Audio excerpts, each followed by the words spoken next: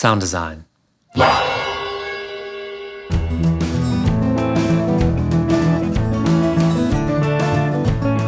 Sound Design Live is produced independently by me, Nathan Lively, in Oakland, California. Welcome to Sound Design Live. I am your host, Nathan Lively, and today I am speaking with a pro audio recruitment consultant named Paul Griffiths.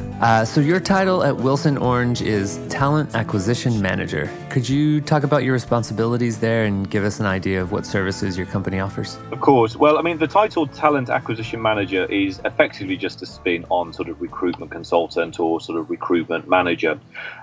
Essentially, Wilson Orange is an agency, and sort of myself as a hands-on recruiter, we are entertainment and event technology recruitment specialists. So we work with pro audio companies, lighting companies, people that are generally members of Plaza or could be eligible for to be members of Plaza, to help them recruit into their sales, marketing, research and development teams, their engineering teams. So this would include positions like DSP engineers, embedded and higher level software developers, technical support, hardware design, PCB design engineers, FPGA engineers, electronic engineers. It could include field engineers, service and repair engineers, generally anything associated with the professional lighting sort of and sound industries. Okay. Well, from taking a look at your blog and from what you said just now, it sounds like you hire a lot of fields that are a little bit out of the scope of what my listeners normally do, but I think they would be interested in them in the future and might be interested in moving into them now. I know I might be interested in those in the future, maybe when I get tired of contracting. Do you think it's possible for people like me to move laterally within the pro audio field? That is, as a sound designer and audio technician, could I apply for a job as a product manager or a sales manager? Do those responsibilities overlap at all, or would my experience help me out in that field? Absolutely, it is the answer. As a recruiter, I see many resumes, as you guys call them over there, of people that have started, as front of house, sound engineers, or have worked in studios, and then through opportunity and sort of drive have then moved into maybe one of the positions that I mentioned a little earlier. And that happens more often than not. It's a question, I think, of finding the right opportunity, the right employer, and having the right resume. For example, if you are a sound designer and you are maybe looking at a product management opportunity, then absolutely, you have the technical skills to do that, without a doubt. However, a product manager isn't just a sound designer. They have other skills. They need to understand marketing. Arguably they have to understand product development. They have to have, a sales edge to them. So as long as your mix of personality and skills and experience encompass the core competencies that are required by the role that you're looking at, then absolutely, there's no reason that you shouldn't be able to move into that type of role in the future. What it does need, though, is certainly an employer that is flexible in that respect, that is willing to take someone that maybe isn't working as a product manager previously. And of course, the right resume that shows the skills and experiences that you have that are applicable to the role that you're applying for. If you send a sound designer resume for a product manager role showing what you've done as a sound designer, it's really probably not going to have the right impact. But if you send a sound designer resume with a profile that highlights your communication skills, your marketing experience, any sales experience that you have, then the reader at that employer or that recruitment agency can think, wow, this guy has the fundamental template that we need. He has the core competencies to do this role. And all of a sudden, you become far more viable. So the answer is yes, but you need, I think, to have the right resume and the right conditions to do it. That makes sense. Well, can we talk about a few more examples? Could we consider, for example, someone who has worked in front of house most of their career and is considering moving into a different position, more like a product manager or sales manager position, and maybe they don't have hardly any marketing experience except for the marketing they've done for themselves to get themselves more work in front of house, in concerts and in theater. Could you talk about some ways that they could play up their experience in the performing arts and sort of talk about how is it possible that they could get into that and then learn the other skills necessary? Or do you think some other training is necessary before they could get that job? I think it's a big area, and I think it really does depend on, the job seeker's background and the employer. Some employers, have larger teams, they can allow a period where, the new incumbent has time to learn and sort of get up to speed. Others, they have more urgent pressing requirements, and they need that person to be effective from day one. So it's a big area, but I'm more than happy to give another example, maybe of a slightly different scenario. And this is certainly one that we've been recruiting for actively recently. And that's in the area of technical support. If you have, for example, a guitar amp manufacturer that provide technical support to distributors, to bands, or whoever, that person that's providing technical support needs to understand the technology. They're probably a guitar player themselves, or they probably, a guitar player themselves, to give this example. So all of a sudden, you have someone who maybe plays in a band that can move into this type of industry. Or, for example, maybe you have someone who's working front of house, that they've been working very much on, I don't know, Allen and Heath desks or Midas desks or whatever it might be. All of a sudden then, working for a large distributor or working for one of these manufacturers providing in-house technical support for these products, i.e. receiving calls from distributors and other sound engineers that are having problems with the systems, that is a very, very achievable type of job because you have the skills. You sit there, you can empathize with, the person on the end of the phone. Yes, I can understand the problem. In fact, I've had this problem before, and this is how I overcome it. So for the right opportunity, a lot of the skills that your listeners will have will be very, very transferable. It's just a question of making sure that the right skills are highlighted to the right people. You can find relevant links and more information about today's interview by using the search box on sounddesignlive.com. While you're there, pick up the Sound Design Live ebook with the best material from my first 2 years of interviews with audio industry leaders.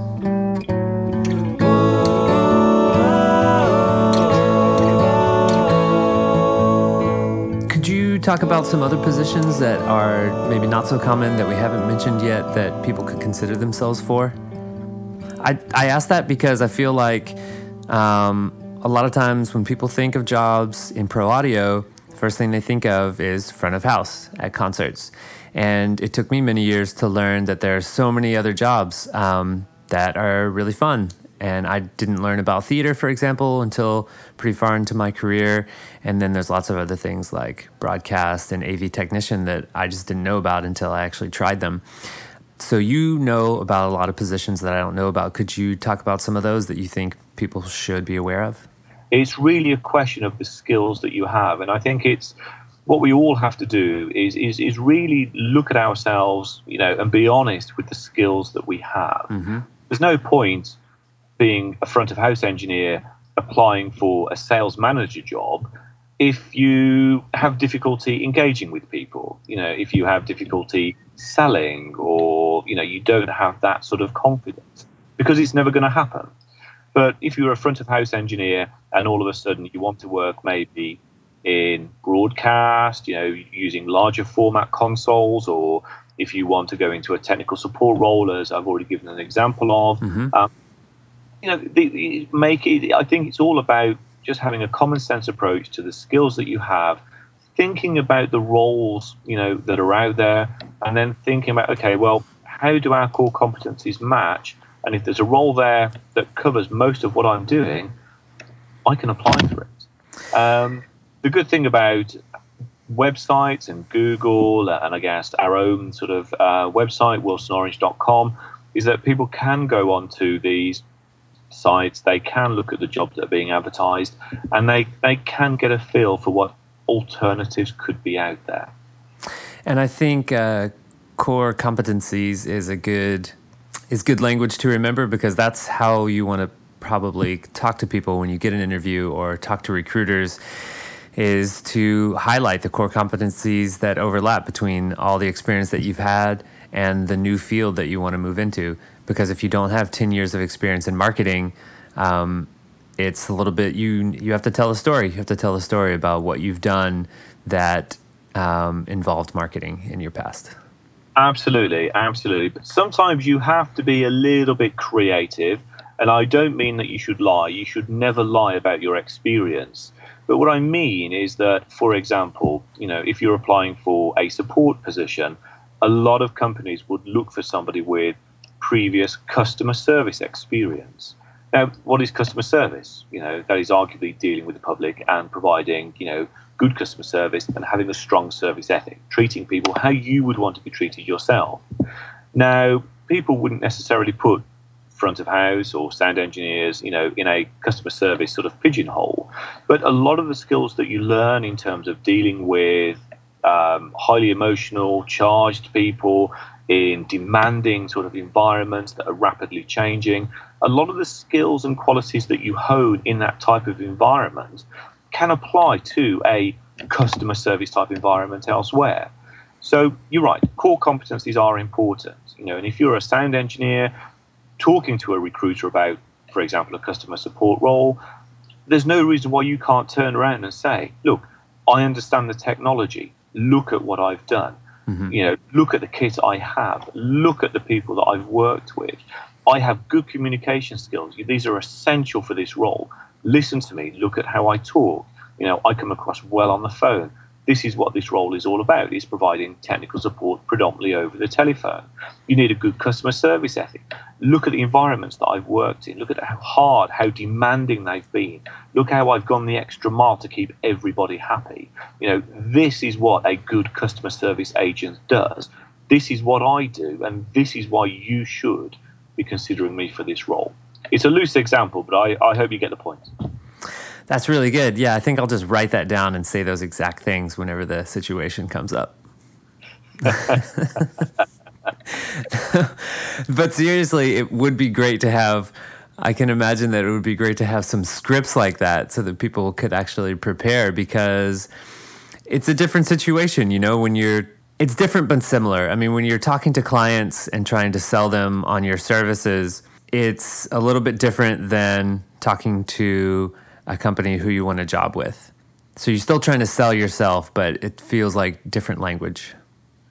It is, I think, to an extent, but you're still trying to create, the same sort of impression. And what I mean by that, if you look at what we do when we talk to job seekers about writing a good resume, I always say that what you want to do is you want the reader to read it or quickly skim read it, because I don't think many people read it from start to end at the very first time. But you want them to think, wow, look what this guy's done. Imagine what he could do here. You create that impression, you create that reaction in the reader, then you've got an interview. Now, I think from your perspective, you need to create a similar but maybe different impression. And that's, wow, look who this guy's worked with. Look at the problems that he's had. Look how he's overcome them. This guy's reliable. He's a safe pair of hands. I can engage him, and I know that everything is going to be fine. And exactly. And if you can create that sort of impression, however you do that, whether that's through a resume, whether that's through a telephone conversation, then the job is almost half done.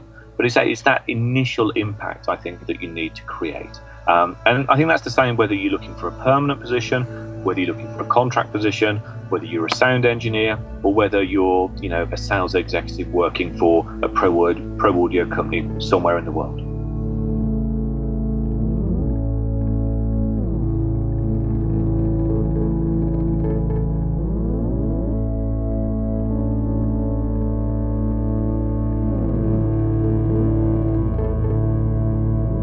Tell me about some of the common characteristics you see between successful job applicants. Was it education or a certain kind of experience they had? I think it's a combination of both. But I think one of the most important characteristics is enthusiasm and passion. There are I think, two types of people out there that apply for jobs. There are those that apply for jobs because they're a job. And fair enough, we all have to put food on the table, we all have bills to pay. It would be nice if the bills stopped coming in when you weren't working, but they don't. But there are people that apply for a job because it's a job. And there are people that apply for a job because it's what they are and it's what they really enjoy. There's a well-used phrase, out in the world, find a job that you enjoy and never do another day's work again. And I think it's the latter. It's that sort of person that is more successful, because enthusiasm is contagious, and it comes across in your body language and the way that you speak. And in my experience, when employers ring me and say, Paul, this candidate hasn't got the job because, and it's invariably one of two things. Either their experience isn't quite right, or they just didn't really convey that enthusiasm or passion for the role, and the client really wasn't bought into maybe their true reasons for applying for the role. But I guess that leads on to sort of one final thing, and certainly this is in terms of interview, that it's not always the best candidate that gets the job. It's invariably the best prepared candidate that gets the job. You could be, the best engineer in the world, but if you can't convince the employer of that, they're never going to hire you. So, you do need to think about, okay, well, when I've spoken or I've approached prospective clients, for work, what objections have I had in the past? How have I overcome them? Could I have overcome them better? What are they traditionally looking for? How do I start my pitch? What do I say? How do I then overcome any questions? And then how do I overcome any questions that are asked as a result of these questions? So you plan, if you like, 2 or 3 levels down, into the conversation. You need to convince them that you're the best person for that job. If you don't, you'll never get anywhere, even if you are that best person. It's the best prepared candidate that gets the job, not the best candidate. Could you say anything about how to prepare? Do you ever work with job applicants and give them, say, a trial interview to get them ready for some of the questions they might be ready for? I mean, I'm asking you that, and at the same time realizing that there's probably lots of information about how to prepare for an interview online. But do you do anything specific that seems to work for you and your clients? Well, it's a funny question, because in my experience, there are job seekers that are very, very serious about preparing for an interview, and there are others that are so supremely confident of their brilliance that they don't bother, and they normally walk into an interview and don't do as well as they think.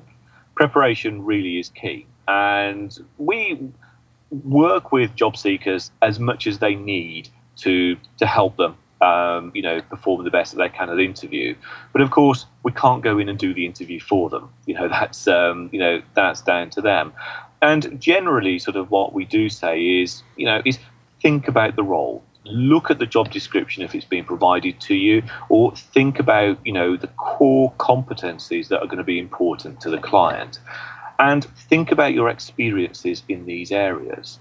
And if you have examples that you can give to highlight the work that you've done in these areas, then think about those before you go in and make sure that you can give examples.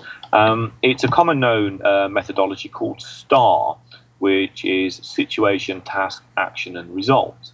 So, for example, if someone asks about your problem-solving skills, you might relay, a very short anecdote about a problem that you had, what you had to do to fix it, and what the outcome was. So by giving examples of direct situations that address the core competencies that they're looking for, you're proving to them that you can do the job.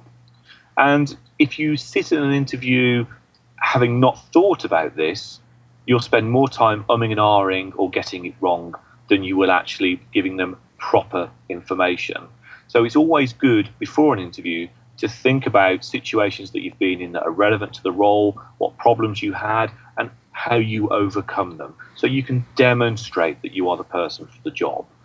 And there's lots of other little things that you can do. You know, you can sit down with a peer and run through some interview questions. There's plenty of interview hints and tips on the internet, like you said, the do's and don'ts, you know, how to answer the strengths and weaknesses questions, what to dress like, how to, cover things like, nervous hands, if you tend to be a little bit nervous. There's lots of things that sort of we can do, as an agency to work with a job seeker to make sure they're as prepared as possible. But they need to want to do that. And, there are many, unfortunately, job seekers that don't. And invariably, those are the ones that don't perform as well and don't get the job.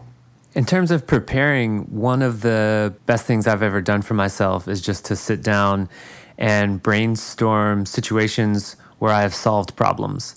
Because I find that just the way my brain works, those are the hardest things for me to think of on the spot. So in an interview or just having a conversation with someone, if they say, tell me how you've fixed a problem in the middle of a live show.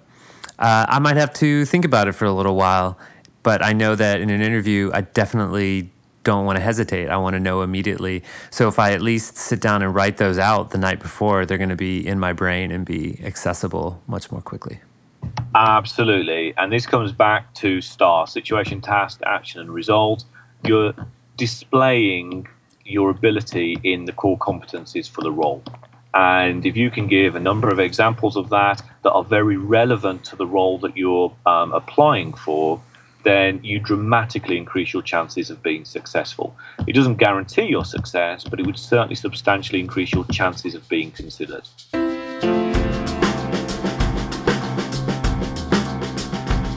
Sound Design Live produces free audio podcast interviews with industry experts, product reviews of pro audio books, hardware, and software, and tutorials and articles on sound engineering, sound design, and sound system design and optimization. Subscribe today at sounddesignlive.com or by searching for Sound Design Live in iTunes or SoundCloud.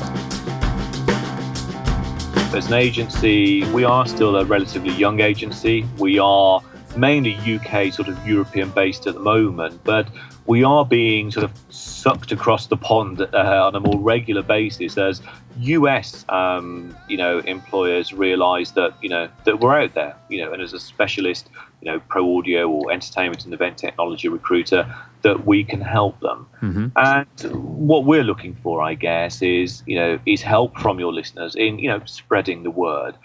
The more reach that we have, the more opportunities that we can bring onto our books, I would hope then, the more opportunities that we will have for people to apply for. So ultimately, it's a win-win situation. So I would certainly encourage people to look at our blog, jobs-in-audio.com, send their resume to us if they're interested in sort of registering with us, and spread the word, let everyone know that we're out here. Because, who knows what the next phone call or email may bring. It could be that contract or that permanent vacancy that is just for you. Sound design.